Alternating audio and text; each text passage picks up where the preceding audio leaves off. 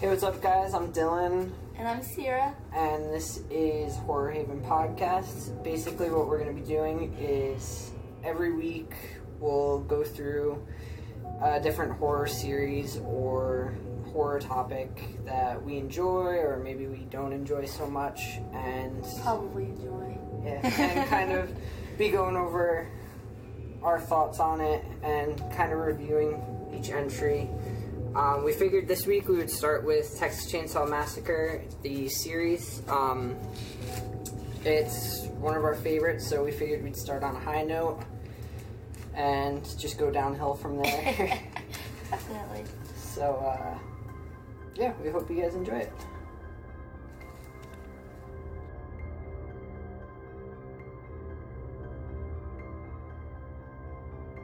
The film which you are about to see is an account of the tragedy which befell a group of 5 youths.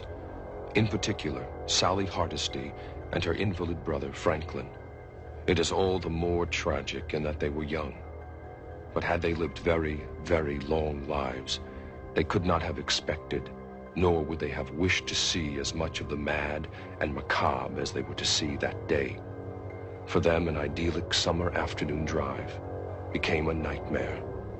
The events of that day were to lead to the discovery of one of the most bizarre crimes in the annals of American history, the Texas Chainsaw Massacre. Alright, so starting out, we have the Texas Chainsaw Massacre. It was released in 1974. It was written by Kim Henkel and Tobe Hooper. Tobe Hooper directed the film. It starred Marilyn Burns as Sally and Gunnar Hansen as Leatherface.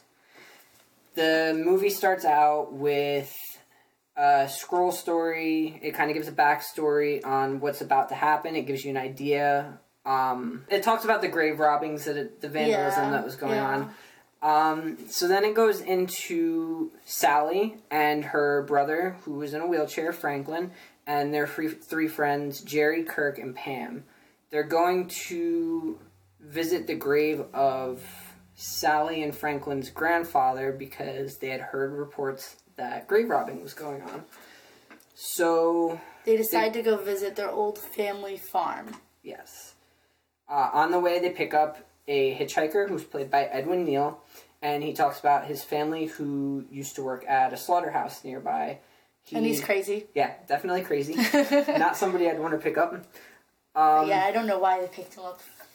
He takes Franklin's pocket knife and cuts himself and takes a picture of everyone, demands that they pay for it, and he burns the photo. He pretty much gets really pissed that they don't want it. Does some voodoo stuff, doesn't he? It's a really great picture, Dylan. It's a really great picture. Yeah, so then he actually grabs Franklin, cuts Franklin. They say, you know, this guy, not somebody we should have picked up, and throw him out of the van. They stop at a gas station afterwards. And never stop at the gas station. The man working at the gas station tells them that the pumps are empty. So they continue to the farm, and they kind of split up from there.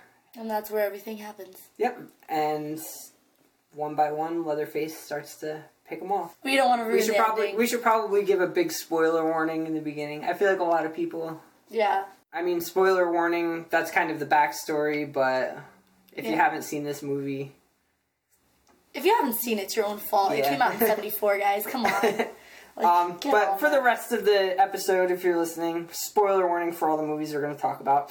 One by one, everybody starts getting picked off, and there's a really nice chase scene with Leatherface and Sally chasing her through the woods. Yeah, that's great. He eventually catches her, and they tie her up, and they have their dinner. Which is a very famous scene. Yeah, very famous dinner scene. There's the hitchhiker, Leatherface, their grandpa, man from the gas station. Yes. And they have their dinner scene, and Sally ends up escaping, getting chased by Leatherface, and... The trucker saves the day. Yep, trucker stops by. Those trusty truckers. Actually, no, she ends up leaving in a pickup truck, doesn't she? Doesn't Leatherface get... That's right, yeah. The so guy... it wasn't the trucker that saved it. Well, I mean, I guess in a different way. Yeah. But, yeah. Leatherface attacks the truck driver, though, and the truck driver knocks him out with a pipe wrench. The chainsaw starts cutting his leg. The driver and Sally escape. Leatherface's leg to be. Yep. Let's go into detail with that. Yeah. Not the trucker's leg, Leatherface's leg. Leatherface kind of starts thrashing around with his chainsaw. Yeah, he dances. And also the hitchhiker gets hit. Yeah, he by gets the hit truck. by the truck. Yep. So that's the general summary of the movie. General story of the movie.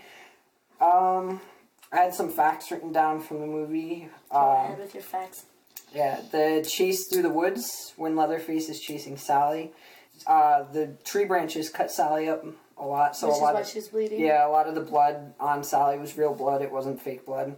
There wasn't a lot of blood in the film. It really wasn't that gory of a film. No. And the reason for that, Tobe Hooper wanted to go for a PG rating, which I thought was pretty funny. I know. I feel like horror movies now strive for an R rating, so I think it's funny that Yeah, didn't he wanted a want that. PG rating, and But I mean, like, let's make it a family time. yeah, he was really kind of angry when it came back with the rating that it got, and he eventually gave up trying to get that rating. Gunnar Hansen, who played Leatherface, he got the idea that Leatherface was handicapped. Tobe Hooper kind of told him, So that was play the character how you think he should be portrayed. Well, that's awesome because that really followed through with the rest of the movie. Exactly. Gunnar Hansen, after having that idea, visited a school for the handicapped and kind of watched their behaviors.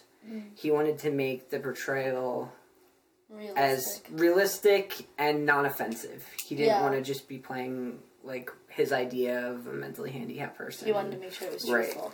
And politically correct. You go, Gunnar Hansen. You go. There's no music in the film. All of the sounds were sounds from slaughterhouses. Old slaughterhouses. Ew. Which I think that definitely added to the creepiness of the movie. Yeah, no, that movie's great. It's one of my favorites. The grandpa makeup took 5 hours to put on, and after putting it on, the actor who played Grandpa, John Dugan, he decided that he didn't want to go through that again. He just left it on, didn't he? Well, they shot all of the parts with the grandpa all at once. Okay. I mean, it was just the dinner scene, and I'm saying just the dinner scene because, the part of the movie, it's maybe like a... Yeah, but it took them a 10-minute part of the... time It ultimately, with the makeup and everything, it took 36 hours, and they filmed it straight. And you can kind of see that while watching the dinner scene, and I think that's a really cool thing, because the meat that they had on the table and stuff was from real animals. And they were filming in Texas... So it was hot. Yeah, they were going through a heat wave. So the smell was terrible. The heat was terrible. They weren't getting any sleep. And so they were going crazy. Yeah, it was pretty much like torture. They were really... It was definitely taking a toll on them. So, you can kind of see when you watch the movie because you have these characters that are playing like crazy characters, and then you have Sally who's just like being tortured, and you can just see it. It feels real, and I think that was really what made the movie, in my opinion. Despite being portrayed as a true story, it wasn't a true story. It was based on the serial killer Ed Gein, who I think he only killed 2 people.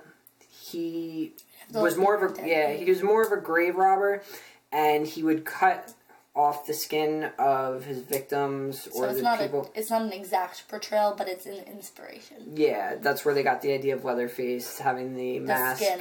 that was made out of human skin. It was originally called Leatherface, and it was changed to Head Cheese. And they eventually settled on Texas Chainsaw Massacre, which I'm glad definitely is a good name. I feel like Texas Chainsaw Massacre tells you what the movie's about. I feel like Head Cheese, I wouldn't guess. Yeah, and the chainsaw really isn't used as like a main killing weapon. No, my favorite weapon used is definitely his hammer. Yeah. I mean, the chainsaw's cool, but like, it's an obvious defeat. Hammer, you really need to have some skill. The movie was shot in chronological order. Oh, so they filmed it from beginning to end? Yep. The filming took 4 weeks, and the film crew worked 7 days a week. That's pretty fast. 16-hour days. That's like if you're gonna get it done, you know? Yeah, but you can imagine they were tired. I mean, they were working 16-hour days, 7 days a week. What are your pros? Well, altogether, I give the movie a 9 out of 10. Definitely, me too. Yeah, I love that movie. It's one of my favorite movies. I think the overall feeling of it is just creepy from the opening scenes where it shows the scenes of the slaughterhouse. The part where, I want to say it was Pam was in the house and there's like the dead animals all over the floor. It's definitely really, really creepy. The dinner scene, again, really made it for me. Yeah. Just the like aesthetic in general. Marilyn Burns was a great actress. And she was. Her screams, man. Yeah, and then the end when she gets picked up by the truck and she's in the back of the truck and it just has that shot of her like laughing and covered in blood and it's creepy. See the mental breakdown. Yeah, exactly. It was a mental breakdown. Wow. I like that it was a basic plot. There really wasn't any there wasn't character development, which would sometimes be an issue for me, but I like it in this. I like that it just went right on with the story. The story started right away. The thing that I think works so well for this movie and movies like this in general is that the reason it's scary is it's so possible, it's so real. You know, it's not a monster. It is a monster in a way, but you know, it's something that's very possible. Exactly. Yeah. And I think that's what's scary. I mean, as a kid, that was probably my biggest fear was Leatherface was living in my basement. I mean. Yeah, definitely. And I mean, the makeup and the sets were great. I mean, I'm going to keep going back to the dinner scene, but the dinner scene, when it gives you a good scene. Yeah, when it gives you, like, the first-person view from Sally, and it's, like, you're seeing the family, and they're just, she's freaking out, and they're just hysterically laughing and, like, just torturing her and messing with her so much. And it's just, I remember, I don't remember the first time I watched it. It was a long time ago, but I remember going back to it. It was a few years ago when I was like, I bought it on DVD and I was like, all right, I've watched the remakes, I've watched the sequels. Let me go back and watch the original. And just watching it, I remember I was in the basement and it was dark and I just felt so uncomfortable. Was it my basement or your basement? My basement. My basement would have been scary. Yeah, your basement would have been scary. But I just felt so uncomfortable watching it, and that was like... It was huge. It was huge. It was because there's so many horror movies. I'm so unfazed by it, and it was just groundbreaking for me. And it's crazy that a movie that came out, you know, 1974. over 40 years ago now. They were better then.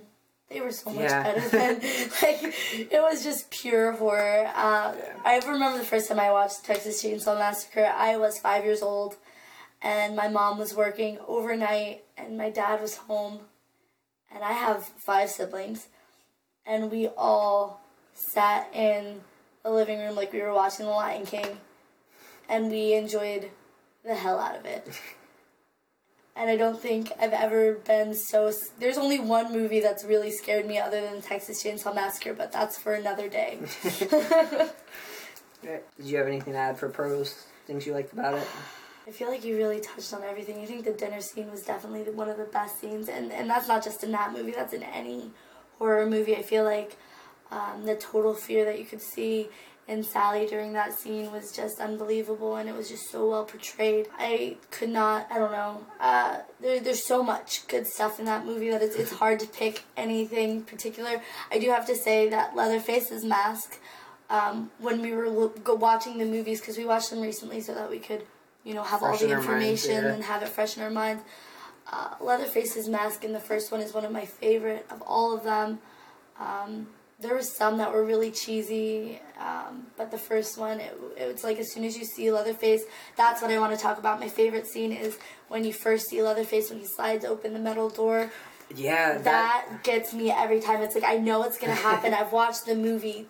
Not only that, but like the noises, just, like the you hear the pigs. He's like making pig squealing noises. Yeah. And it's just like that scene every time. It just... I don't care. I know it's happening. I know when it's going to happen. I can see them walk in the house, and I'm like, here it comes. He's going to open that door. But let me tell you, every time I am scared out of my mind. Yeah, definitely. Things you didn't like about the movie? Franklin. Yeah, Franklin.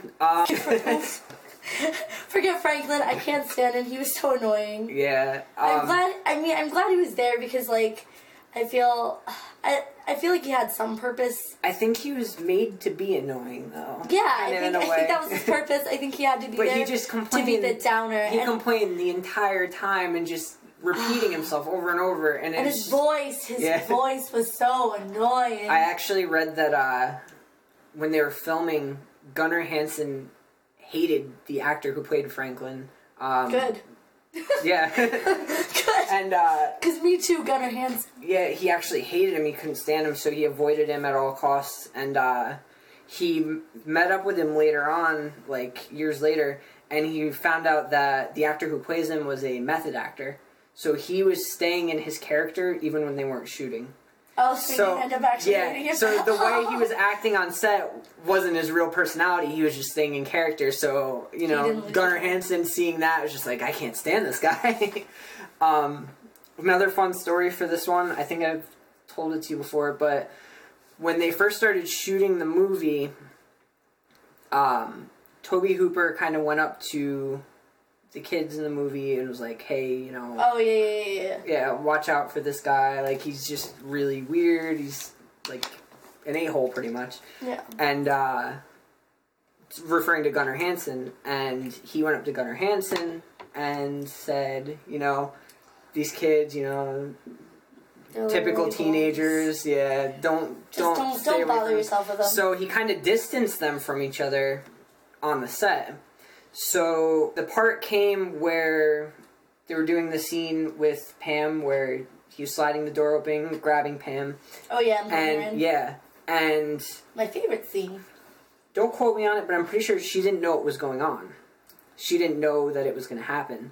So he opens the door and starts coming towards her, and she ran. She booked it down the road, and they had to go after her. And Gunnar Hansen felt so terrible afterwards. He was apologizing to her, and that's kind of when they realized, which is awesome, you know. They do things like that. The original Alien movie, the cast didn't know the chest burster. Stay on topic. I am, but I'm saying the Alien movie, the movie Alien, the cast didn't know that the chest burster was coming out. So it was genuine reaction. Yeah, no, I think that's an awesome way to do it. Yeah, genuine reactions. It's great. Do you have any quotes from this movie that you like? Yeah, the opening narrative. I just love that. Yeah. Come on, my guys. favorite line from the movie, I think it's from Kirk. No, it's Franklin. No, I didn't think it was Franklin. Maybe it was Franklin. But it says, "Come on, guys, quit goofing on me." I always like the weird lines, but I don't know. I feel like it was the only funny line in the whole movie, and I think that says a lot about the movie.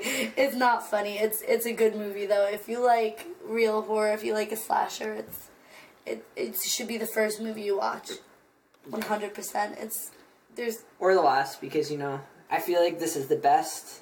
Yeah, it only goes downhill from here. It goes downhill from here. I mean, not to say that the other movies are bad, but...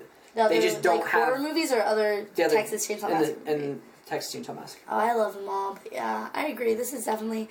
I feel like when you make something so just raw and what was new for the time? I don't want to say perfect, but it's such a good movie. Like, it's just so enjoyable, and like, you guys can absolutely disagree because we all have our own opinions on this, but it's like, it's the first horror movie that I really ever watched as a kid, and it stuck with me. I mean, it scared the crap out of me as a kid, and to this day, it's something that I can always go back to and really enjoy. On the afternoon of August 18th, 1973, 5 young people in a Volkswagen van ran out of gas on a farm road in South Texas. 4 of them were never seen again. The next morning, the one survivor, Sally Hardesty Enright, was picked up on a roadside, blood-caked and screaming murder. Sally said she had broken out of a window in hell. The girl babbled a mad tale. A cannibal family in an isolated farmhouse, chainsawed fingers and bones. Her brother, her friends, hacked up for barbecue. Chairs made of human skeletons. Then she sank into catatonia. Texas lawmen mounted a month-long manhunt, but could not locate the macabre farmhouse. They could find no killers and no victims. No facts, no crime. Officially, on the records, the Texas Chainsaw Massacre never happened. But during the last 13 years, over and over again, reports of bizarre, grisly chainsaw mass murders have persisted all across the state of Texas. The Texas Chainsaw Massacre has not stopped. It haunts Texas. It seems to have no end. We're going to talk about Texas Chainsaw Massacre 2.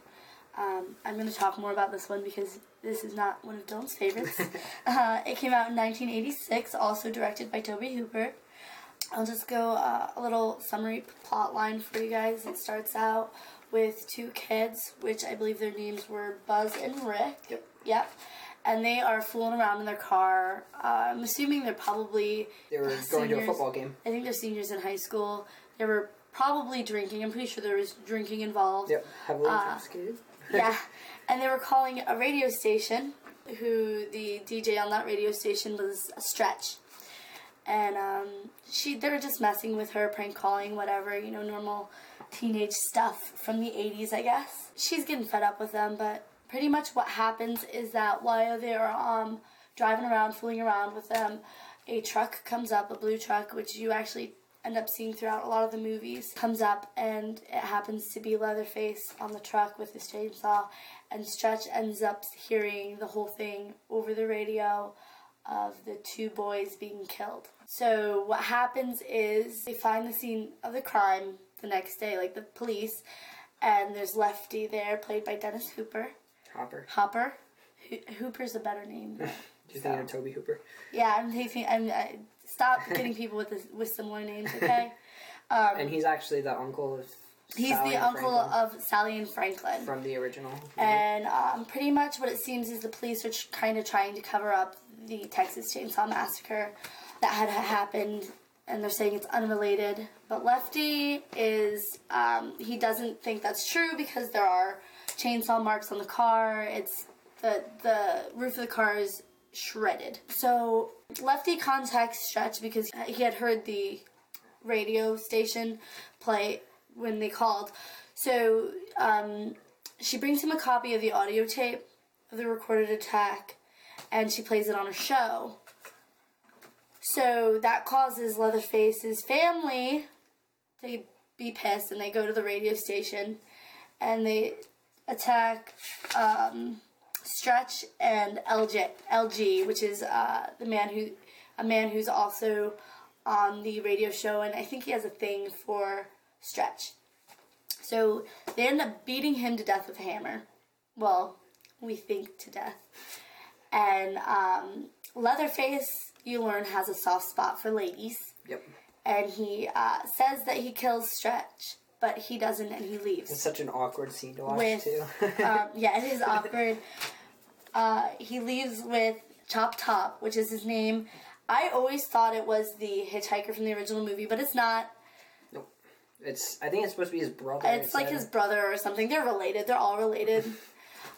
So at that point, Lefty shows up at the radio station. They follow the truck to this weird carnival theme park thing where I guess the family has taken control of, and that's where they're doing their slaughterhouse stuff.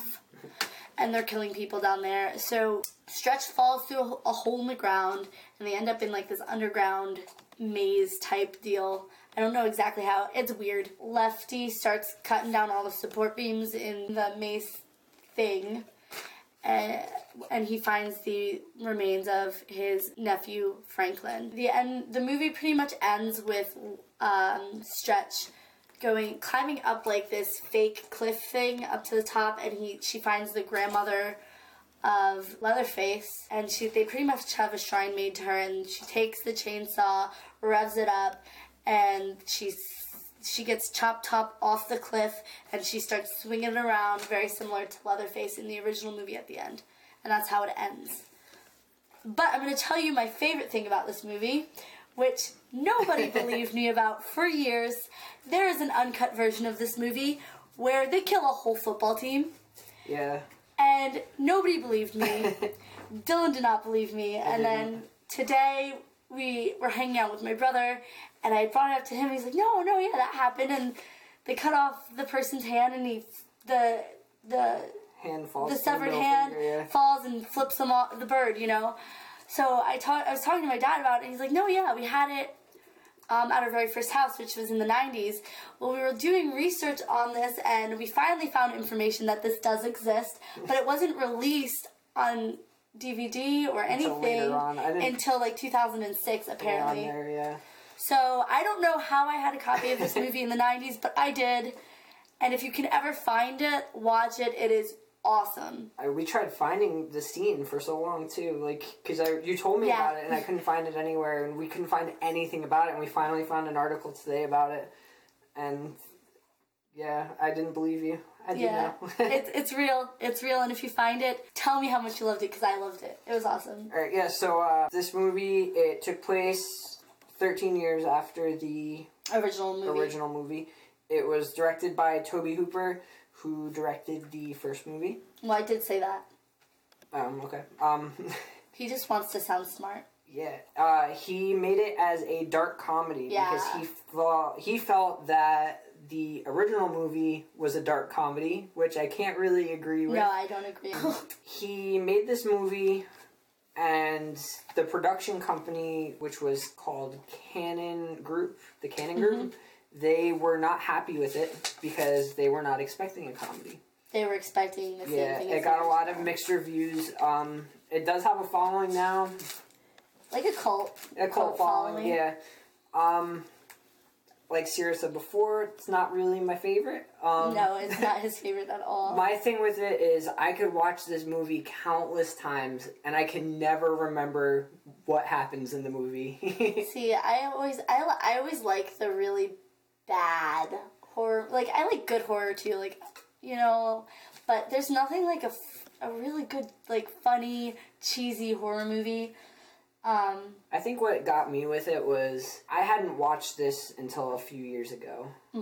And I watched it right after I went back and revisited the original. It to be more like the original. And it was, Surprise! I believe it was the same night that I watched the original for the first time since I was a kid.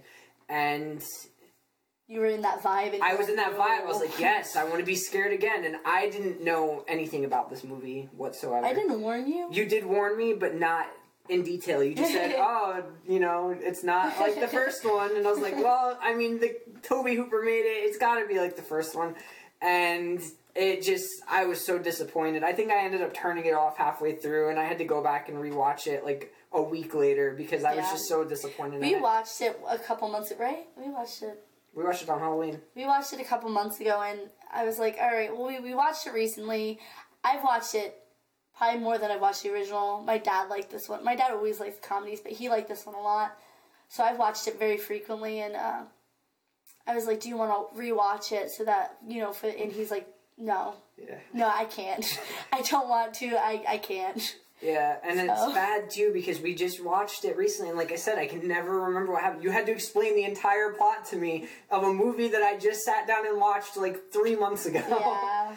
But, I gave it a 6.5 out of 10. I give it a 6, and I feel like a 6 is a really good score for me. Yeah. So I feel like... as much crap as I give it, it's not terrible. It's fun. It's just disappointing to me. It's fun. I think it's fun. I put down for something I liked about it. It was very unique. Yeah. It was out there. It was so, like, wacky. Like... See, I wrote down, for me, if I were to give it a genre of movie, I called it a creepy psycho comedy. Yep. I think that describes it a lot. I don't think that there was anything that was too scary about it. No, there was some parts... There was gore. There was gore. There was a lot more blood in this one. Like, there was one part that kind of creeped me out a little bit. Not a lot, but the part where... You're recalling a part? Yeah, I'm recalling a part, surprisingly. It's the only one, really. It's the part where Stretch.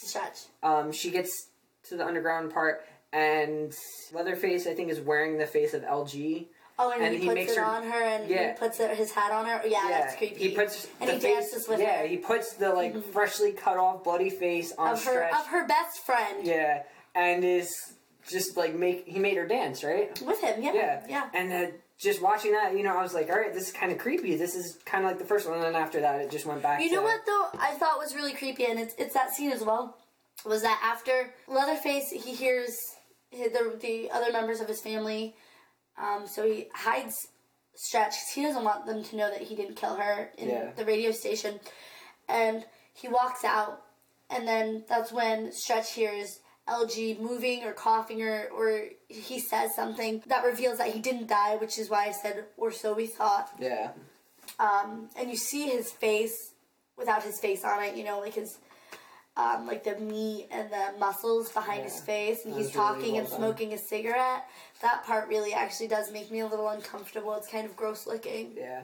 I don't know if you remember that aspect of it, but yeah, that was actually pretty. That's the only creepy part that was like truly creepy, but it was still there's still funniness and I mean, to it. Tom Savini did the makeup for the movie, and he was, you know, he was very big in horror makeup. He does a really good job. The makeup in that scene especially was really good, but the one thing that grossed me out by this movie a lot, LG, like hawks loogies through the whole freaking thing, and it's like the most appalling thing to me. It's so disgusting, and it's like, ugh, it's worse than the make. Like the makeup was gross, but the part for me that was really like awkward to watch was where she's kind of like coming on to him to try and Stretch is coming on to Leatherface to try and get him to like not spare her life. Yeah, and he starts like air humping with the chainsaw. Yeah, and, like putting it really close to her vag. Yeah.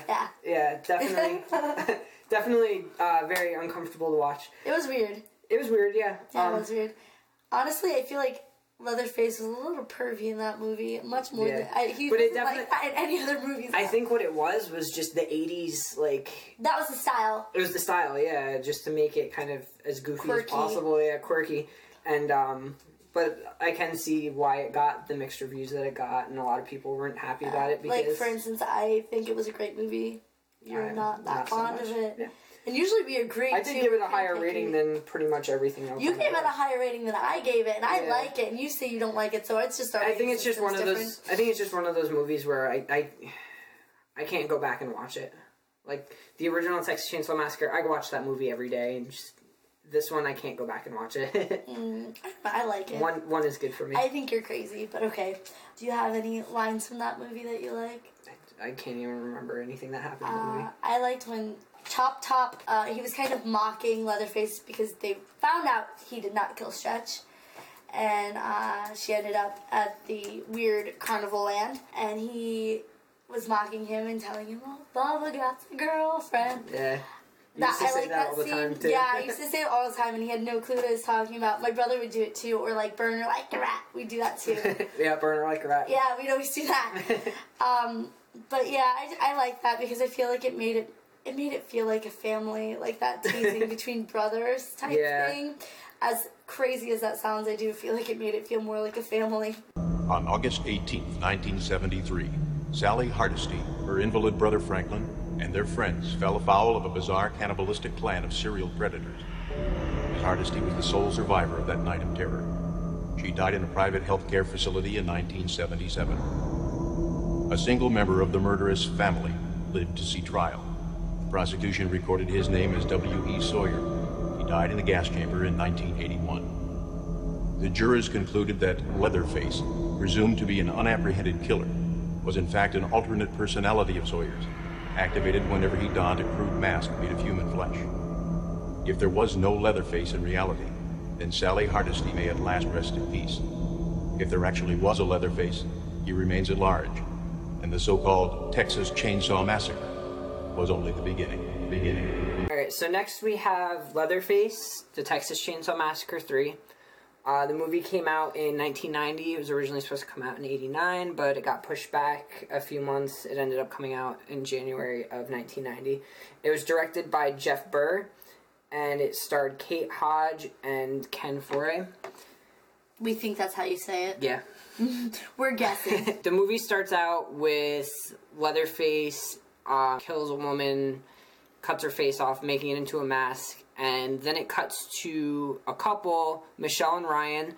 They are traveling through Texas, and they stop at a gas station where they meet Tex and Alfredo. Is that his name? Yep. Wow. Tex What a and fancy name for that guy. Tex and Alfredo. Tex kind of seems like a nice guy. He's asking them for a ride. Cowboy? Yeah. He's asking them for a ride. The boyfriend's definitely Ryan doesn't want to give them a ride. Hell.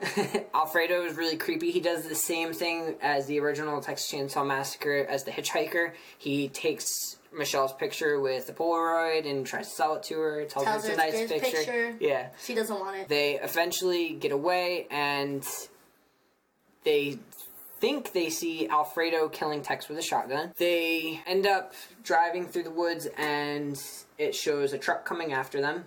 A blue truck. Yeah, the truck throws a dead coyote at them. It breaks their windshield and they end up getting a flat tire. They get out to fix the flat tire and Leatherface comes. As always. Yep. They end up running into Benny, who... Is it badass? Is a badass, yeah. He decides to go find help or find Tex.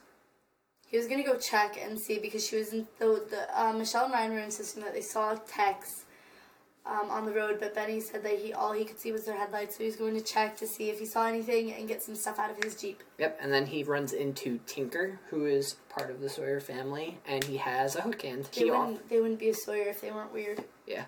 So he ends up offering to help Benny, but Benny sees the chainsaw in the back of the truck. So he realizes, okay, this is the guy that Michelle and Ryan just told me about. He runs away and runs into Sarah, who is the girl from the beginning of the film who watched her sister get killed with a hammer. And she's kind of whack job now. She's only been there for a week, but she's crazy. Very crazy. So they end up doing a whole woods chase scene. Leatherface ends up capturing Michelle in a bear trap. Not Michelle, Ryan. Yes, Ryan. That's right. He was a girl, though, so it's okay. Catches Ryan in a bear trap. Michelle escapes and is captured by Tex. Tex brings her to the house, and they ultimately... No, she runs to the house. She runs to the house. She runs to the house. That she's saved. Yes, as always. She sees a little girl. She goes upstairs, follows the little girl. The little girl's crying. The little girl's crying, and she has what looks like a doll, and it turns out to be a baby skeleton. And she stabs Michelle with a shiv bone thing, and Tex shows up, grabs Michelle, and nails her to a chair. And they have a dinner scene.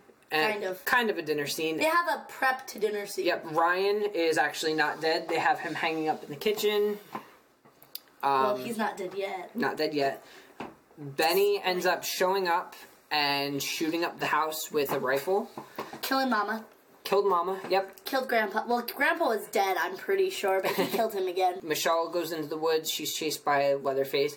Benny starts fighting Tex and ends up lighting him on fire with a can of gas that was on the tow truck. And the lighter that, what's-her-name gave him in the beginning.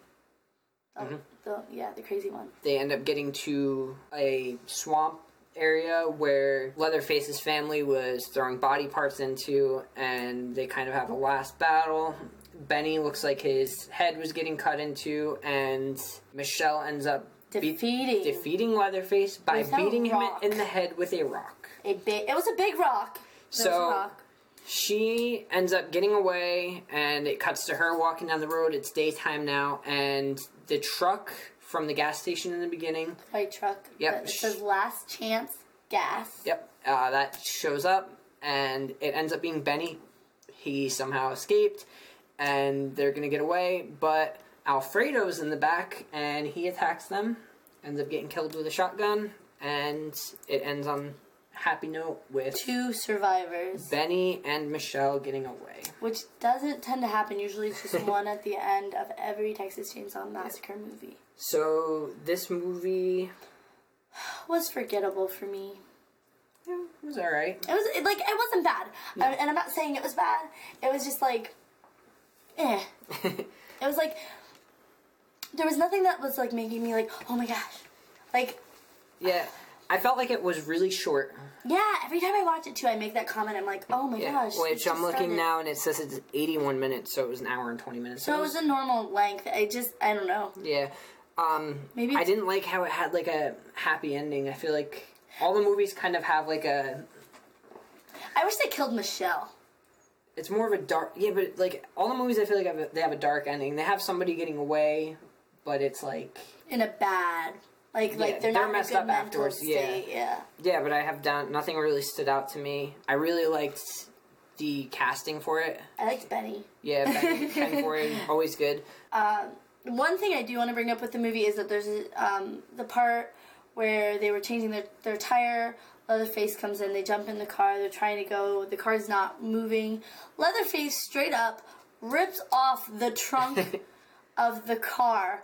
Now, I don't know how he did that, because to my knowledge, he didn't have super strength, did he, in any of the other movies? I mean, he was strong, but was not strong. Rip a trunk off a car strong. Yeah, like he ripped the trunk off of a perfectly fine car. I'm not quite sure. Maybe there was something wrong with the car that we were not aware of.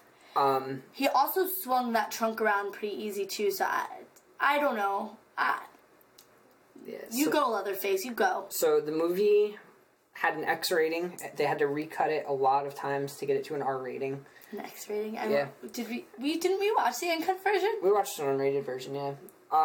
What? It's the only Texas Chainsaw Massacre film that wasn't filmed in Texas, which I thought was interesting. Well, but that's the thing though too, is when we first started watching it, we're like, this doesn't look like Texas. Like, Yeah, well, it we've was a never different- been to Texas, but it didn't look like Texas and Texas Chainsaw Massacre. It didn't look like how the rest of the movies looked. Yeah, no. Yeah. Another fun fact that I found, Kane Hodder did the stunts. He was also Jason in 4 of the Friday the 13th movies. Okay. And in Jason Goes to Hell, when Freddy's glove shoots out at the end of the movie, that was him. So I thought it was cool that he's kind of, in a way, played all 3 of these really big... Okay, and horror icons. I'm gonna say it. Dylan said it's probably unrelated, but I'm gonna say it. There's a part when Leatherface is in the swamp. Yeah. And he pops out of that swamp and grabs her literally watching it, as soon as we saw it, we're like, oh my gosh, Jason Voorhees. Yeah. So it just makes a lot of sense to me. I don't know if it's related, and Dylan says it's not, I'm but sure it's not. I just, like, when we watch it, Definitely it was similar. a total Friday 13th moment, and I mean, I think if it was purposeful, I think that's awesome. Pay homage to the other great movies out there. Things I liked about it, I really liked Tex Viggo Mortensen. I liked him. Aragon! I liked him in Captain Fantastic. Yeah. No, I thought he was fun. Really good in it. Yeah, he comes off as very normal. At first, and it's cool because, you know, the rest of the movies, And the family, he acted like you can a tell there's hero, something too. off with all of them. Yeah. The little girl in it was really cool. Yeah. She was a really good actress, too. That's what I looked like when I was little. I'm just putting that out there. If you Yeah, guys wanna I be really liked her. scared And of me. you kind of like... You get this sense like, oh, this poor little girl at first, but then she's so into it. She's crazy. She loves it. She gets mad because they were gonna kill Ryan, and she's like, no, I want to do it. Yeah. And like Michelle was like, yes, this little girl's gonna help me, sweet. And the little girl's like, no, don't do it. And she's like, let me. And the look of terror on Michelle's face was excellent. Yeah, and I really liked Leatherface in it. I feel like they really had it like I like Leatherface too, but that chainsaw he had was like. What, like, if like a brand new shiny chainsaw. If a poor person was a murderer and won the lottery, that's the chainsaw they would buy. Mm-hmm. That's what that was. It was like gold and platinum and carved out, and I mean, it was pretty, I guess, but it was like pretty in like a tacky way. It's like what I would think somebody who thinks they were rich would buy. Yeah, I liked his portrayal of it though. Like you could tell he's very childlike mindset. One of my favorite part of the movie, and the first time I watched it, I died laughing. Leatherface has a little toy. His mom says, you know, go do your studies. So he goes and he has this little like speak and spell thing, and it's teaching him how to spell words. And a picture comes up, and it's a clown. It looks like a person, and it's like, spell this word. And he types F-O-O-D, and it's food. And it says wrong. And he just keeps going back and trying it. So and angry he's getting so mad because he's like, no, it's food. Yeah. But I definitely thought it was a nice portrayal. Like, he's very childlike the way he acted. And with that being said, I do want to go back. I don't know if I said this with the first and second film. I do not feel like Leatherface realizes that he is a villain. No. I don't think he knows that he's bad. I don't think he understands that what he does is bad. No. I think that he's just been put to it by his family. Yeah. In most And of the it's films, there's something- one film that I'm going to talk about where it's different. But other than that one, I feel that it's something where he doesn't have the intelligence to understand everything, and it was very much pushed on him. You know, he had a lot of strength and it was easy. So I don't look at he's scary. He absolutely is, and he does bad things, but I don't think he understands what he's doing at all. No. And I don't think he's supposed to. I think that's the point of it. Well, that's kind of what makes the series, like, creepy, too, is just, you know that he has no, like, he has a conscience, but he thinks he's doing right. He doesn't, yeah, he It's not like a typical killer where it's like, they're just they're just batshit killing crazy. to kill, yeah. He just doesn't understand, and in his eyes, he's providing for his family, and he's doing for his family. Exactly. And, you know, that in its own right is very nice. So heroic. He's a hero. August 18th, 1973. News of a bizarre chainsaw-wielding family, reports which were to ignite the world's imagination, began to filter out of Central Texas. Regrettably, not one of the family members was ever apprehended, and for more than 10 years, nothing further was heard. Then, over the next several years, at least 2 minor, yet apparently related incidents were reported. Then again, nothing. For 5 long years, silence. Alright, so next we have Texas Chainsaw Massacre: The Next Generation, which was originally called Return of the Texas Chainsaw Massacre. It's supposed to be like a reimagining of the original, which I didn't really see too much. No, but I don't see it at all. Alright, so the plot has 4 teenagers, Jenny, Barry, Heather, and Sean. They're at prom. Heather finds her boyfriend Barry making out with another girl. Ooh. Yeah. And they get in an argument. He's a hoe. They get in an argument, and they get in the car, speed off, and they find Jenny and Sean in the back seat doing something. Yeah, but I thought that they said in the film that they're only friends. I don't think they were doing anything. They were nerds. So they're all getting in an argument. It was weird. A door just slammed behind us, and there's somebody else in the house. So they get in an argument, and they end up crashing the car into another driver. They decide that Sean was going to look after the driver, and Heather, Barry, and Jenny were going to go off and Try and find help. Yeah. So they end up getting to a real estate office where they meet Darla. Is that what it was? Yeah. It was a real estate office. Darla. That's where they met Darla, She seems nice. who calls her boyfriend Vilmer, the tow truck driver. How sweet. Yeah. To go and help them. And she tells them, like, oh, don't worry about him. He acts all tough, but he's fine. He's nice. So Vilmer ends up getting to the crash where he sees Sean and the other driver who was still alive, but He was knocked out. knocked out, yeah. And Vilmer ends up breaking the driver's neck, and Sean runs off. Oh, this is a great scene. Yeah. And this is my favorite line. Vilmer's getting chased by the tow truck driver, Vilmer. Vilmer's following him down the road, and rather than cut off into the woods, Sean's just sticking to the road. And when Vilmer finally catches up to him, he kind of slouched over. He's like, what does he say? Stop it, mister, you're scaring me. Yeah, stop it, mister. Just something to that effect. Is probably not an exact quote, but it was pretty similar. Yeah. So he ends up killing Sean. The kids walk back from the real estate. Yeah, the kids are walking back from the real estate office. They see a car, and Barry and Heather go off and follow that car. Well, they're separated from that. Is that what happened? Yeah, they go off and follow the car, and then Jenny is like, all right. I just know she gets separated. I'm gonna keep going to our car to go meet the tow truck driver, and Heather and Barry end up at a house, and Jenny ends up running into Vilmer. Heather and Barry get to this house, and they meet Walter, who is Vilmer's brother. What do they think about the house, Dylan? Apparently, they're totally cool with this rundown house that's boarded up windows and. Yeah, they think that they're gonna find help here. Yeah, this is cool. Well, they want to use the bathroom. Oh, this is another thing I love. Barry goes, I need to use your bathroom, and bursts into Walter's house, locks Walter outside, and then he goes and actually uses the bathroom. Yeah. Like, And then he turns around and there's a dead body on the door and in the bathtub. So that was fun. so Jenny meets Vilmer, and She initially thinks he's helping her. yeah, she thinks he's helping her. She turns around, and the dead No, bodies... he makes her turn Yeah, around. he makes her turn around. The dead bodies are hanging from the back of the truck. She jumps out of the truck Yeah, she tries to escape. through the woods. She finds the house. She finds the house, yeah. Thinks she's gonna get saved. No, she goes back to the real estate agent. Oh yeah, and Darla shoves her in the trunk. Yes. You find out Darla's working with the bad guys. Well, yeah, because she called Vilmer earlier. Yeah. So they get to the house. They have a very long sequence of them kind of just messing with her and beating the crap out of each other. And it just really crazy family. Oh, we didn't talk about Vilmer's bionic leg. Yes, Vilmer has a... We'll talk about that. It's controlled by TV remote.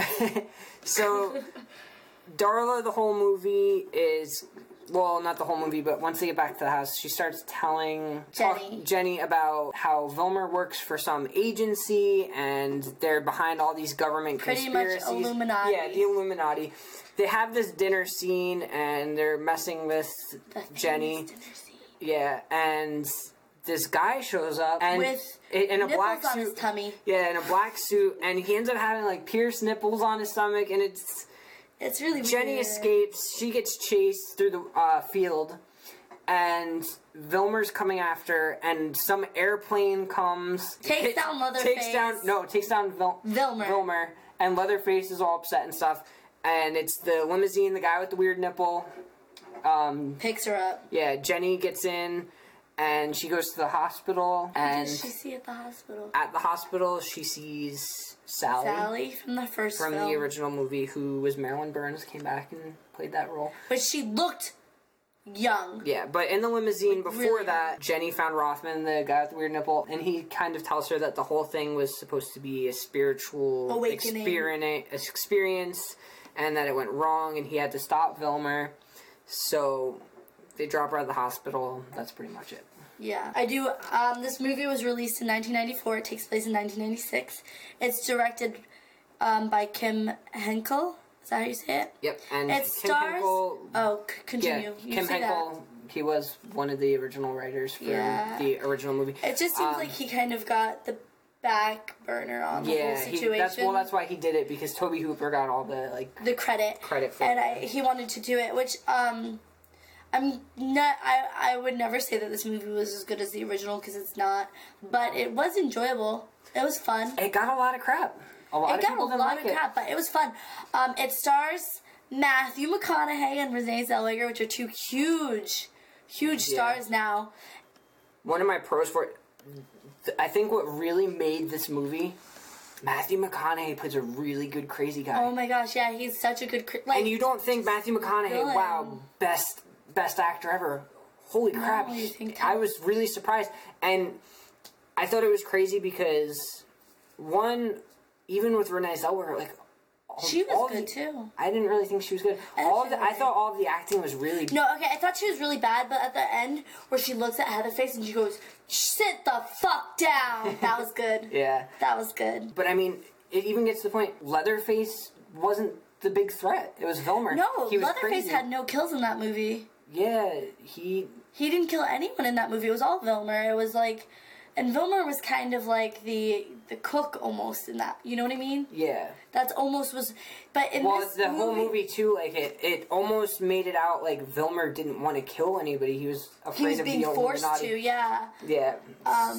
It was like he was battling himself between it, because at this point he's definitely gone crazy. Yeah. But it's like he has these moments where he's fighting himself a little bit, but I feel like the enjoyment that he gets from it at this point is more than his regret of doing it. Yeah. This movie does have an interesting fact, though. There are not cannibals in this movie. They weren't cannibals. No, they're not. Oh no, the pizza! They had pizza, Yeah. which... There's a whole... Tell them about the pizza. There's a whole subplot. So in Leatherface, Texas Chainsaw Massacre 3, when Benny is fighting Tex, he says, like, "Why are you guys doing this?" And Tex says, "Because we're hungry." And Benny says the line, "Well, haven't you ever heard of a pizza?" So in this movie, there's a whole subplot where Darla is going to get the family pizza, and she has Jenny in the trunk of the car. 20 minutes of the movie. Yeah, Jenny's in the trunk of the car, and it was so funny. Darla gets out at the pizza place, and she pops the trunk, and she's like, "You need to stop talking." And Jenny's like, "I can't breathe." She said, "Shut up and stop kicking my car." And Jenny responds to her with, "Okay, but I can't breathe." Yeah, and she's like, "If I poke a hole in the bag, will you stop screaming?" She's like, "Yes." Yes. Yeah, it was like so nonchalant about it. Yeah. It's very weird. The best part is that there was cops there and they did not notice what was going on at all. Yeah, well, so.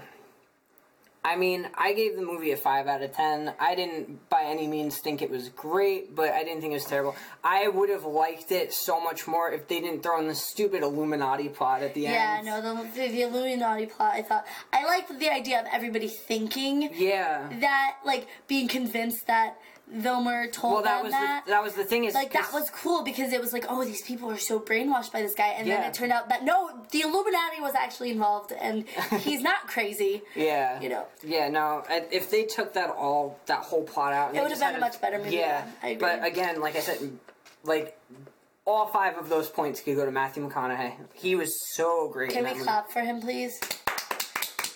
Thank you, Matthew McConaughey. Yeah. It's very brutal. I feel like they really tortured. I mean, not even. It wasn't even physical torture. It was like mental torture. Like they messed with her, Jenny, a lot. They really didn't hurt her very much. Not Jenny, but like Heather was still alive, and they start like torturing Heather in front of it. And like it didn't really hold back, and it just showed the family was crazy. Like you have Vilmer like beating Darla and. Yeah. They start making out on the table right after. Oh my gosh! You know what's funny too in Texas Chainsaw Massacre: Next Generation, there's a part where Leatherface takes his chainsaw through the door and he breaks the door and they make this big deal and they're like, "You broke the door," and it's the first one, right? In the first one, they made a big deal because he broke the door and yeah, so it's like there's these like little things in all of the movies that pay homage to the original, and I just think that's so cool that they really went through, and it's literally, we'll talk about it at the end, but they're literally every movie almost has something paying homage to the original one. I gave this one a 7 out of 10. Really? I just thought it was fun. It was fun, okay. Like Texas Chainsaw Massacre 2 was fun, but there was no scare. This was like still had good like scare to it. Yeah, definitely. I definitely think, but the thing too is I don't want to contradict myself, but my biggest complaint with the second one was that it was so cheesy. This one was cheesy, but it fit. Kind of, it fit like, so well. Like it felt like a 90s horror movie. There's a right way to do cheesy, you know what I mean? Yeah. I don't know. All in all, I thought it was fun. If you're like a straight up horror, I want to be scared, this movie is probably not for you. But if you like those cheesy fun moments, like bad lines, bad scripts, some like not the total script was bad, it wasn't like but like it has its lines that are not great. They're just funny and weird and you're like, no one talks like that, you know? I think that's what made it really fun for me. I think if they tried to be too serious with it, it wouldn't have been as enjoyable because it would have been the first movie. Well, yeah. Yeah. Exactly. So I think that Kim Henkel went in that like a little bit dark comedy. This was a lot less dark comedy than the second one. I think this was more of a dark horror. Or a funny horror. Because again, that Illuminati thing, though. Like, the Illuminati thing. And the guy who played the Illuminati, like, watched the movie. Rothman, it's really funny. And I just don't understand why he had the nipples on his stomach. Like a shock factor thing. And, like, because he didn't do anything with it. And, like, they were all pierced. And, like... He just walks up to Jenny and he kind of, like, unbuttons his shirt and shows her. And then that was it.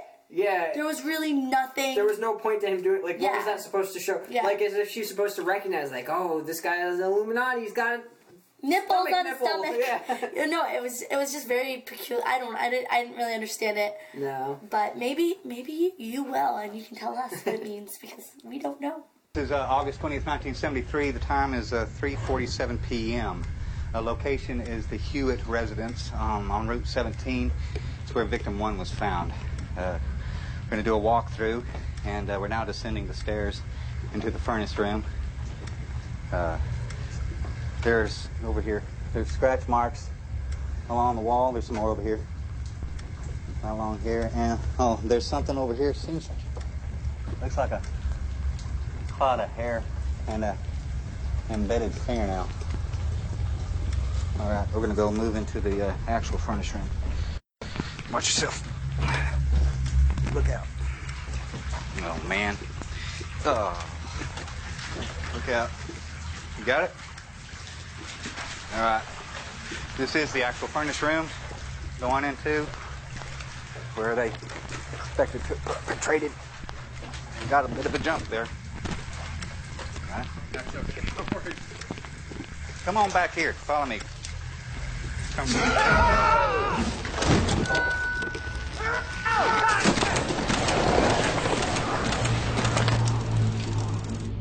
The crime scene was not properly secured by Travis County Police. 2 investigating officers were fatally wounded that day.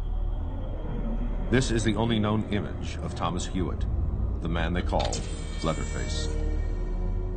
The case today still remains open. So next we have Texas Chainsaw Massacre. Came out in 2003. It was a remake of the original. It starts out with 5 adults, Aaron, Kemper, Morgan, Andy, and Pepper, and they're on their way to a Leonard Skinner concert. They are coming from Mexico, where they went to buy some marijuana. Yeah, they buy marijuana, and you know they're big Skynyrd fans because it opens up with them singing Sweet Home Alabama. Yeah. Because that's my jam. Yep. No, I'm kidding. So that's not my jam. I can't they sing. end up picking up a hitchhiker who is this lady. She's completely... I wouldn't call her a lady, a down. young woman. Young woman, she's completely broken down and she's crying. So they pick her up, they get her in the van, and she's crying about a bad man. They're all gonna die. I want to go home. I want to go home. And she pulls a gun out of... somewhere. Yeah, under her dress. Under her dress. We don't know where it came from. We have theories, but... not gonna get into it. We're not gonna get into it. We're just gonna accept that she pulled it out from under her dress. But she shoots herself in the head in the van. The group stops at a gas station, again, or deli. To call the police. They're calling the police, and there's a lady. She's like, oh, well, I'll call the police for you. She calls the sheriff, tells them to go to the old Crawford Mill, and that's where the sheriff's going to meet them. They go to the Crawford Mill, and they're waiting for the sheriff to show up, and they run into Jedediah, who's a little boy. And with messed up teeth. Messed up teeth. He says the sheriff's probably at home getting drunk. So Aaron and Kemper decide to go off and see if they can find a phone. Yeah, see if they can find a phone. They end up finding a big farmhouse. And there's an old man with no legs in a wheelchair. He seems nice. Very nice. Very weird. Not nice at all, by the way. And he was nice to her. Yeah, he lets Aaron use he lets Aaron use the phone, and Kemper ends up getting captured by Leatherface while Aaron is helping the guy in the wheelchair. Yeah. He's a distraction. So, not really going to get into the whole plot, but they get picked off one by one. Just like the original. Just like the original, and... the only one left is Jessica Biel. The only one left is Aaron, who's played by Jessica Biel. And in the movie, she runs into these people who definitely seem really strange. They're in a trailer, and they have a baby who Jessica Biel recognizes from a picture that they found of the hitchhiker with the baby. So, at the end of the movie, she escapes, and she ends up taking the baby. She gets the baby. We don't know what happens to the baby after that. They didn't make another one. Well, and, they did, but it doesn't go to this storyline. Came out in 2003. It was directed by Marcus Nispel. It starred Jessica Biel, like we said. She's probably the only really big actor. Oh, and besides the sheriff, he's a big-time actor. Yeah. And he plays the same character. R. Lee Ermey played the sheriff from Full Metal Jacket. He played the drill sergeant. Mm-hmm. Very similar tone of voice, yes. Same way, just like... Same demeanor. He really plays that character well. Mm-hmm. Yeah, I mean, I think it was... I didn't really have much to say about the movie. I gave it a 7. I remember watching this movie when it first came out, and I just remember it scaring me. I was little. Not little. I was like 11. Mm-hmm. or 10. 2003. I was 10 when it came out, and we rented it on pay-per-view, and it scared the crap out of me as a little 10-year-old. Interesting fact, the family in the movie are not cannibals. There is no dinner scene. Which is a disappointment, I think. Yeah, I think if they put a dinner scene, I always look forward to that because I feel like it really shows the family really well when they do the dinner scenes. Mm-hmm. I think what really stood out for me in this one was the props in the set. Like when Aaron's down in the basement and there's like the body parts all over, and it just looks dark and dirty and gritty, and it's like what you would imagine, like a little bit flooded. Yeah, I think my favorite part of the movie, and it goes into that kind of as well, was when her and Pepper were back in the van after Aaron had already seen Leatherface. She runs back to the old mill. She gets in the van, and it's just Pepper now, and she's trying to start it, and Leatherface comes, and she turns around, and she sees Leatherface, but his mask is not the same skin mask that was wearing. He's wearing her boyfriend's face.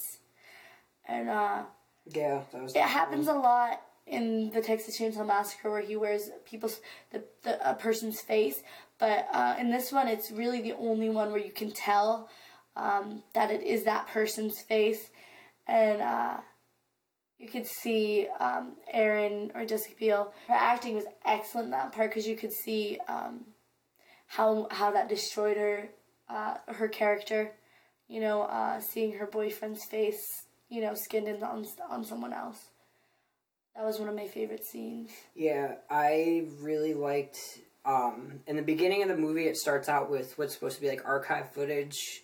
That the police found. They went back after the fact and they were investigating the house, and it shows the police getting to the house, and then it cuts to the opening of the movie.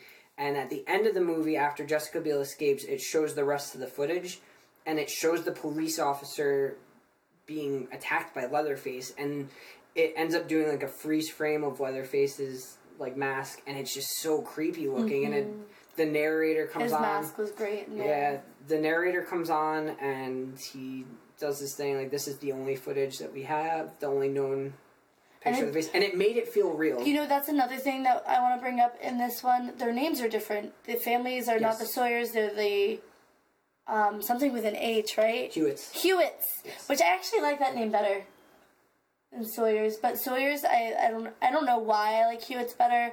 It just sounds like a more real name to me. Yeah. Wasn't a lot of people had... I gave it a 7 out of 10. What would you give it? I would say like 7.5-ish. Yeah. The only reason I'm not giving it a super high score is that I feel like if you're going to make a remake, it's got to be better than the original, and it wasn't. It was a good movie. It really was. And I agree with you that the remakes never are. I'm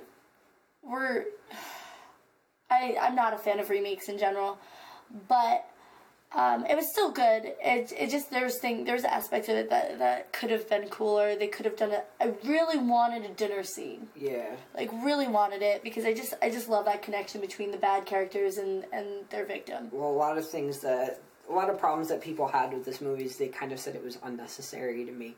Yeah, it really was. And a lot of plot points that I've seen while looking at it is people said it was less scary and just more gory. Yeah, yep. And Dylan knows more than anybody that I'm not about gore movies. Like, I feel like it's cheap horror. I mean, if it's done right, it's not bad, but... Yeah, that's because you're a fan of Saw movies. But let's not even get into that right now.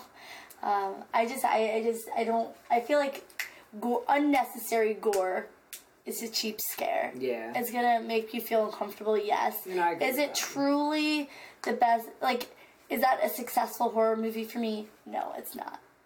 I think the development of the characters, I think that if you can make a character that's scary, you're doing a better job. Yeah. Definitely. I agree. Do you have anything else to say about this one? No, not really. I feel like we should have more to say. I'm trying to think. Like, there's gotta be... Oh, can we please talk about the house? The house is really cool. This is my... And I love... The original one is my favorite. And I'm gonna keep saying it over and over. The house in this one is the scariest house. hands down, I don't care what anybody else says, this house is so cool. And they have all of these scenes where it's at night and there's fog and there's like a light behind the house and you can see the fog and you can see there's like these pillars. Well, that's what I'm saying. Like in the front of the house, the movie were and great. when you see the light through it with the fog, oh my gosh, it's terrifying. It's so cool.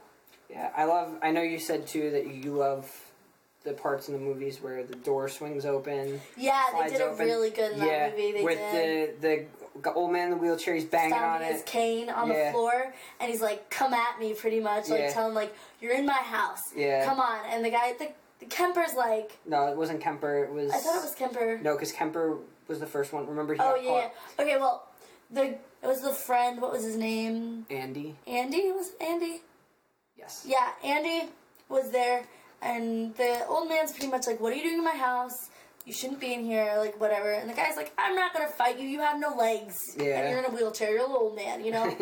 And he's banging, and he's banging, and he's banging, and it just, like, leads up to this, and then, like, right from behind him, it's just, the metal door swings open. It just slides Leatherface open. has the chainsaw. And he has the chainsaw going, and it's just awesome. And he chases him out of the house, and they're running through the sheets that are hung up on the clothesline.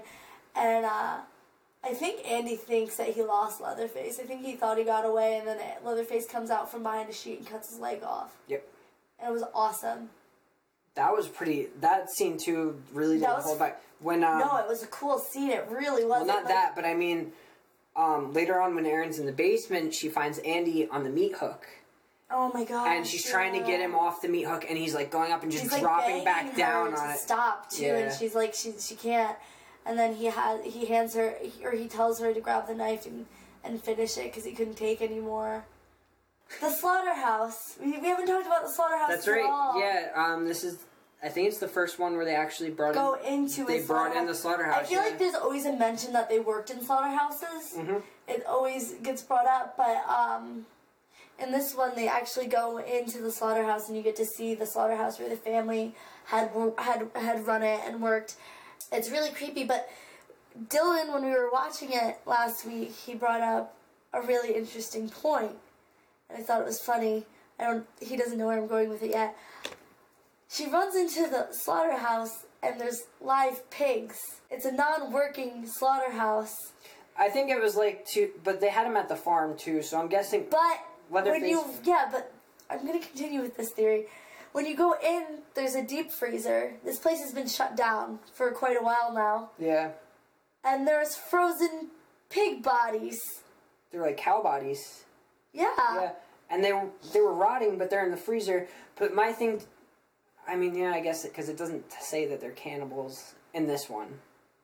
It goes into that in the beginning. Mm-hmm. But it's like, there's no reason to be cannibals if you got all this meat in this freezer. Yeah, but how did the meat stay frozen is my question if this place is shut down. Yeah, there's no electricity. I don't know. Which is probably why it was rotting, but it doesn't say, like... But you could tell it was frozen at the same time, so it's like, I don't know. It's like a silly little thing that that Dylan actually pointed out to me, like, this place is shut down, why are there animals at it? Yeah. And then I think I had actually said about the farm, but there's no reason why there'd be electricity. But the scene, she ends up hiding in a locker, which I'm assuming... Erin hides in a locker. Yeah, she hides in a locker, and she gets awfully ballsy. Yep. Because he walks past her, and she could have hid in that locker and probably waited until he left. I think she probably could have. Mm-hmm. But she doesn't. She starts making noise. So Leatherface comes down, and he hears a locker banging, and he opens it. And she's not in it. It's a pig. And then she jumps out of the one behind him, and what did she have, a butcher knife or something? Yeah. And she gets a meat cleaver, and she cuts his arm off, doesn't she? Yeah. But he still manages to pick up that chainsaw and rev it and hold it. Well, I don't know. But yeah, that's that movie. Shh, don't cry. Don't cry. Shh. Hush, little baby, don't say a word. Mama's gonna buy you a mockingbird. What are you doing? I never had me a little girl before.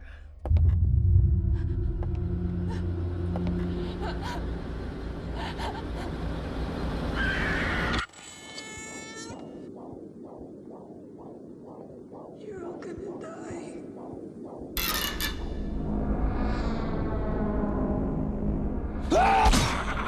See what you did, boy. You started a whole whirlwind. As long as we stick together, ain't nothing that we can't handle. It's all about the family.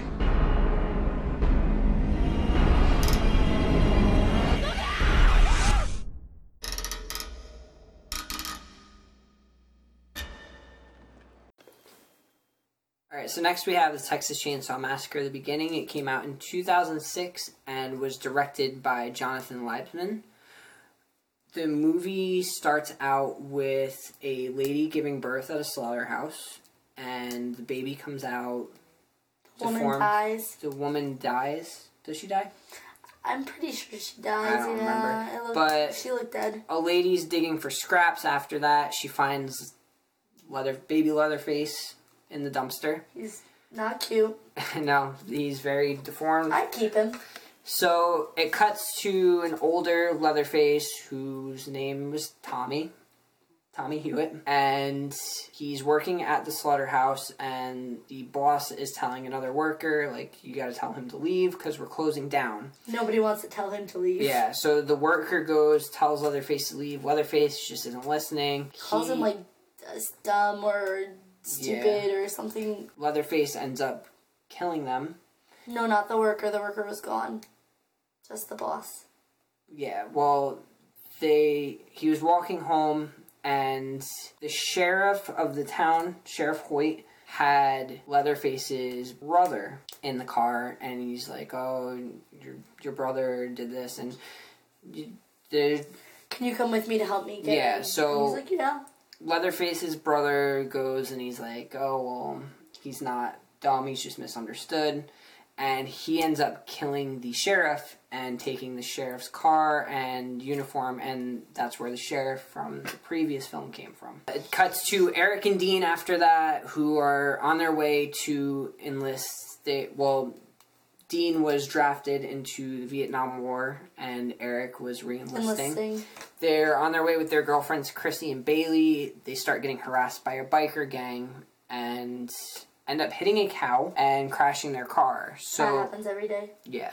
So in Texas, Chrissy ends up being ejected from the car, and the sheriff shows up and finds Dean's draft card, which was burned, because Dean says that he's not going to He's going to go to Mexico. Yeah. So the sheriff ends up bringing Eric, Dean, and Bailey to the farmhouse and just torturing them. Chrissy ends up finding a biker whose girlfriend was killed by the sheriff after the sheriff showed up, and convinces the biker to go help her get Eric, Dean, and Bailey back. They end up doing the whole Texas Chainsaw Massacre thing. Yeah, Chrissy ends up getting caught after sneaking into the house. Which, like, what the hell is... Yeah. Why? And they have a creepy house. They have a whole dinner scene. Bailey's still alive. Dean's still alive. Eric ends up getting killed in the scene that you were talking about earlier on. Leatherface cuts his face off in the basement while Chrissy is sitting under the table. And there's blood dripping down. Yeah. So Dean, Bailey, and Chrissy are at the dinner table, and Dean's like passed out. Yeah, it looks like he's dead. Bailey's still alive, but all her teeth are pulled out. They end up killing Bailey.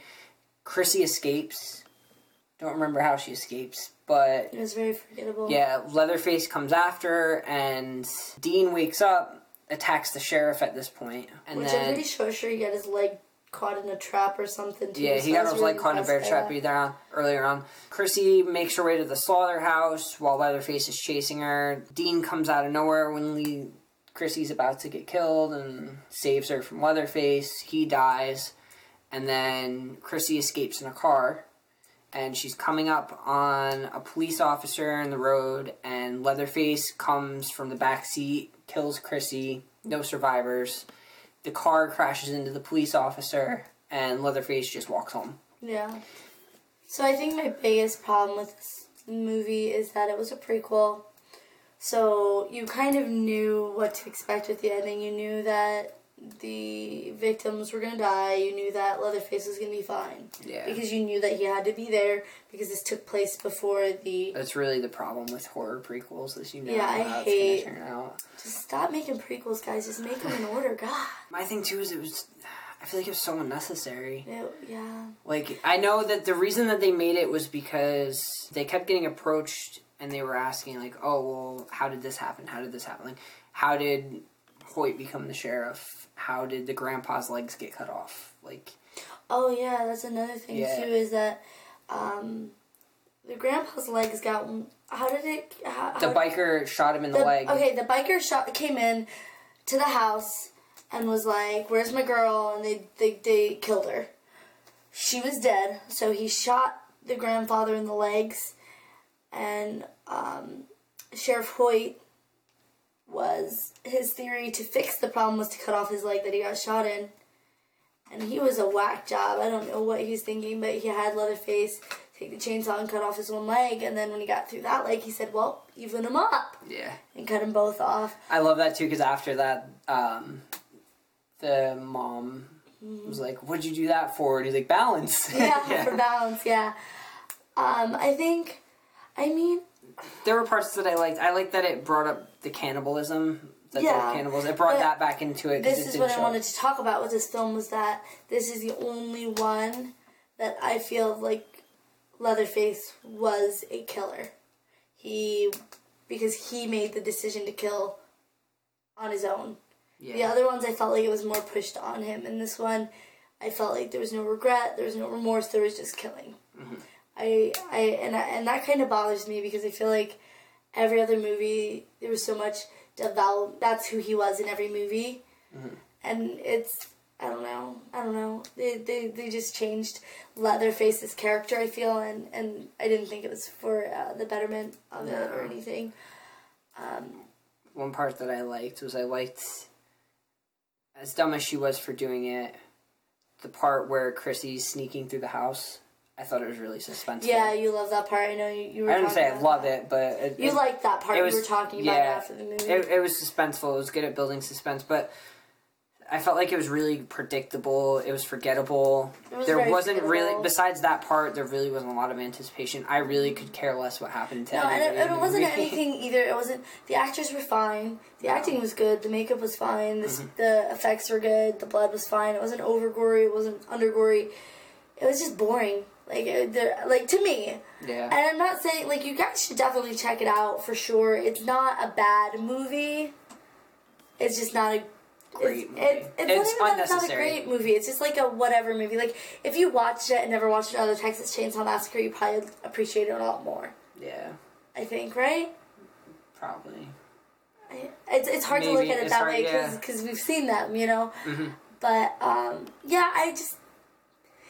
As much as it was probably a better technical movie than, like, Next Gen or the second one, I still liked them more. Because I remember them, you know? Yeah. Anything else? I think there's my biggest thing with it was it was forgettable. There was no reason to make it. Yeah. Like, these people had these questions, but they were small questions. Yeah, and honestly, for me, not everything has to be answered. Sometimes it's good to have your own mind fill in those blanks. Yeah. Exactly. You know? It's like, why does the grandpa not have legs? Like, why? Maybe he was in war. Why do you need to know that? Maybe he was born that way. Yeah. Maybe he's, I don't know. And sometimes it's... It kind of gave a backstory, though. The one backstory that I will say that I did like was, Sheriff Hoyt was talking about how he was in the military because he was really mad that Dean was dodging the draft. Well, that's why that's why the backstory it gave. He basically tells them, and it shows why they were cannibals. Mm-hmm. When he was in the military, he was a POW, a prisoner of war, and they ended up having to eat people to stay alive. Either you eat or you die. Yeah. So he ate, and and he also was a lot. Easier on the brother that served in the military and was not trying to dodge the draft. He's a little bit more lenient on him. Still very, very mean. Not nice by any means, but not quite as horrible to him. And then Yeah, a 5 out of 10 I'd give it. That's what I gave it. It's boring. Yeah. Like, that's my only problem with it. It was boring.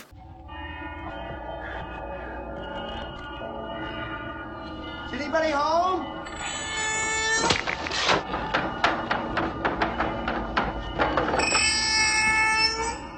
Do you know anything about this place? Just the address. Would Granny like to play a little pool? What exactly did Granny do for a living? I have no idea. Just learned about her yesterday.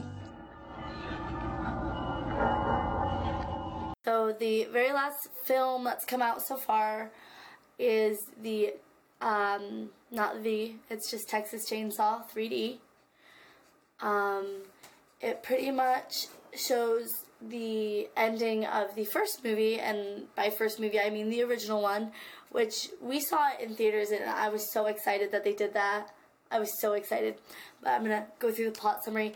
So it shows the events at the end of the first one, with Sally running through the field, or through the woods, and coming up to the tractor trailer, getting in the truck and driving off. And it happens immediately after that. You'll hear the police sirens, and you'll start seeing the police cars. And the actual sheriff of the town shows up to the Sawyer's residence, because that's their name in this movie. It's the Sawyers. He's pretty much saying you need to send out, his name is Jebediah, you need to send him out. You know, he's done bad things. Get him out here. He was trying to be very civil with them. The townspeople are infuriated by what's been going on, so they come to the house and set it on fire. Threaten, shoot out with the family, like whole 9 yards. 2 of the townspeople there, it was a couple, husband and a wife. They are, after the fire goes out, they're checking the surrounding area, and they find one of the family members with a baby still alive. Verna. Her name is Verna. The husband kills her and takes the baby and brings it to his wife. They were unable to have children, to my understanding. Actually, no, Verna was the grandma. Oh, Verna was the grandma? Because the mom died. It was something with an E, I feel. Anyway, it doesn't matter. The names aren't important. Well, maybe they are, but I don't know. He brings the baby back to his wife. They couldn't have kids, and they pretty much take her in as their own. Heather. They name her Heather. Then it shows years later, they're living in a different state. I don't remember which state it was. But she's a young adult, probably in her 20s, living with her boyfriend. She gets a letter. Well, the house was left. There's a house left to her. Yeah, but she gets the letter, and that's how she finds out about the house. She gets a letter saying that her biological grandmother had passed away, and that they had left a house left to her. And if she wanted it, it was hers. If not, like, okay. So pretty much she travels with 3 of her friends, 2 of her boyfriend, friends, and the girl, her best friend, and 3 of their friends, and they end up picking up a hitchhiker who seems like a nice guy. Yep. They get to the house and they meet up with her biological grandmother's lawyer. He says, "Make sure you read this letter she left for you. The house is just through here. This is the code." He says it like 3 times. Yeah, too. like make sure you read the letter. So she gets to the house. It's a mansion. It's beautiful. Spoiler alert: she does not read the letter. She doesn't read the letter, and her friends make themselves comfortable. They end up leaving the house to go run errands, like get food. To get some groceries, right? yeah. The hitchhiker the hitchhiker's like, "No, man, I'll stay here and I'm gonna get settled in." Well, he ends up stealing from them, and she left the keys behind that was given to her from the house, and he opens every door. They come back, they realize that he's stolen from them, and they think he left. What actually happens is that he found in the basement a door he opened. He went down through the door, and there was another door. He unlocked that door as well, which turns out to be where they've been keeping Leatherface, who survived the initial shootout in the beginning. And he does the Leatherface thing, and he kills everybody one by one, and he's trying to kill Heather. He chases her through a carnival full of people. She ends up going to the police, telling them about it. Obviously they know about it because he ran through the carnival. People saw him. The sheriff is very concerned and wants to deal with it in a proper way. but the mayor of the town is one of the townspeople that did the shootout and burnt the kind of house the one, down like, in the beginning. leading He's them, like yeah. a really not cool guy. And he knows that the girl Heather is part of the Sawyer family, and he doesn't want her in town, doesn't want anything to do with her. Well, he offered to buy the house from her, too. Yeah, he wanted to buy the house from her. He wanted her gone. He didn't care how. Mm-hmm. So what happens at that point? She disappears from the police station. Well, she finds the evidence box, and she goes through it. She realizes what they had done was just as bad as what the family had done, really. Because they killed... It's debatable. It was bad. It wasn't right. It wasn't the right way to deal about it. She runs off, and I guess now she's, like, thinking, like, maybe he's not so bad. Mm-hmm. Right? That's kind of how it seems. Yeah, so she meets up with the lawyer at a bar, and he explains to her, like, oh, well, didn't you read the letter? That's your cousin.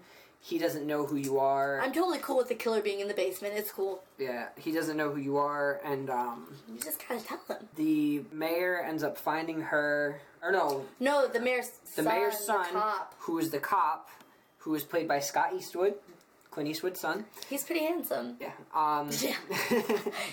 I'll say it, I don't care.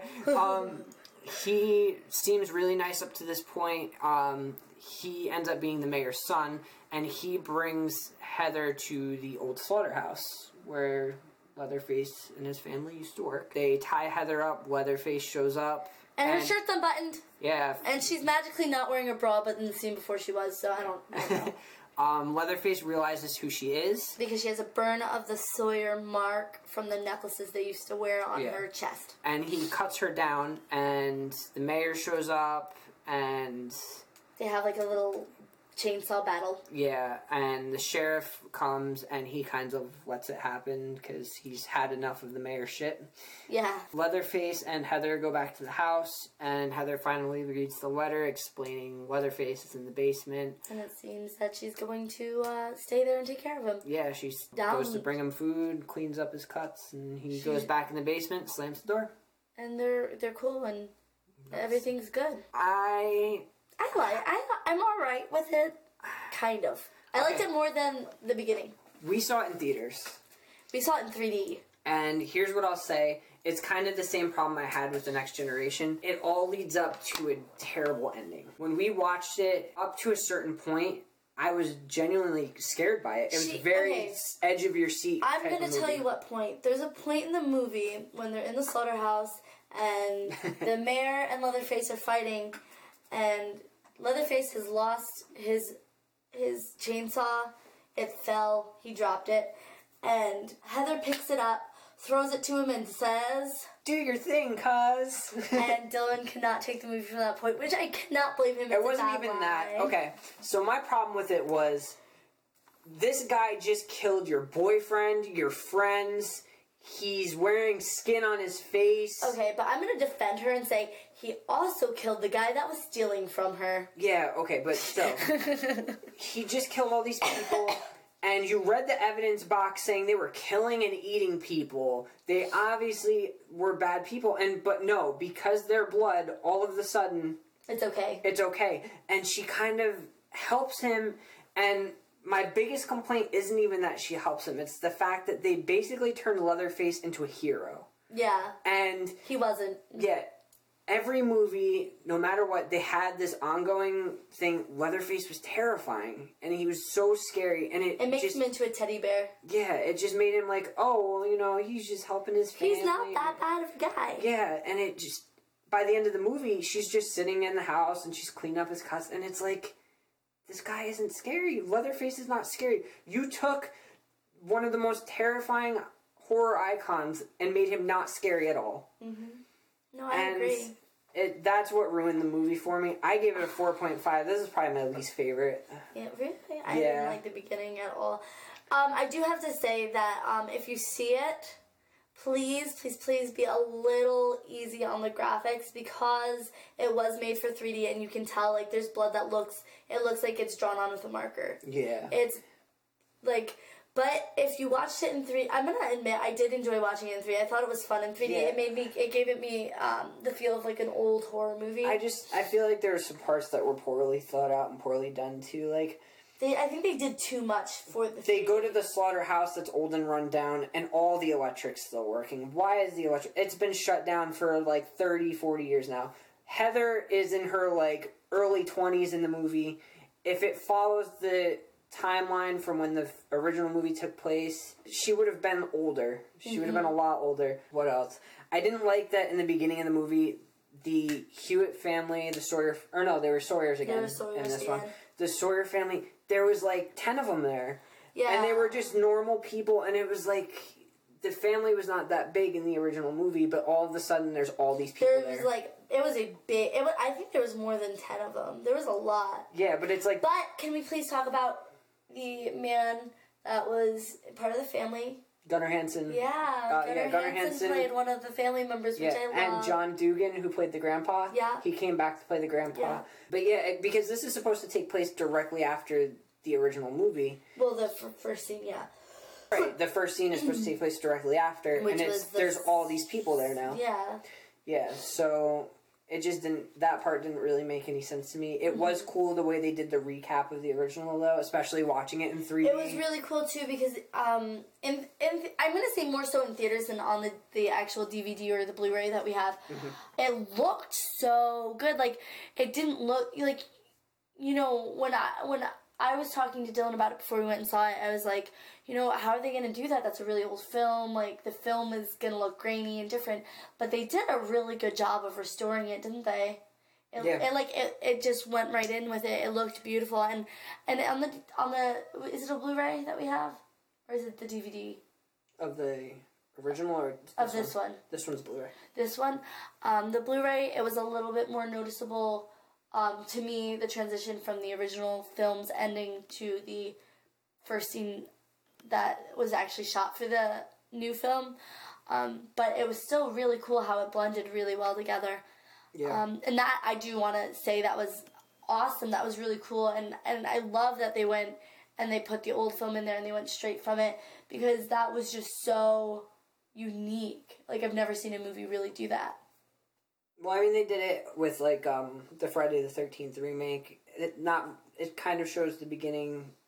It shows the original Friday the 13th.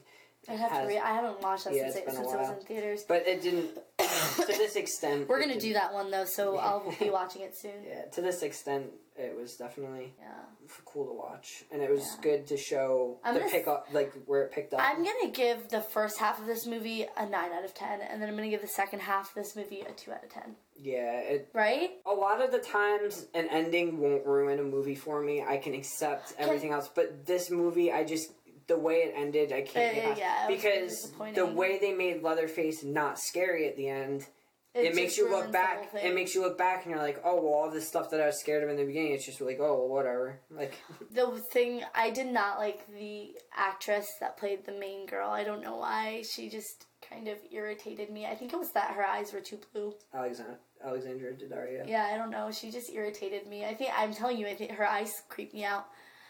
Alright guys, so that's pretty much it. Thank you so much for listening. Yeah, thank you for listening. We hope you liked it. Yeah, we hope you liked it. We hope that you tune in next time. We have a lot of stuff planned. I don't think we know exactly what we're doing for our next We don't know exactly one yet, but we want to have them up every week. We might try and do a little less known series maybe. Yeah. We'll see. We'll see what happens, but we have a lot of ideas for future episodes, so we hope you guys tune in and listen next time, and thanks again for listening. Yeah, thanks for listening.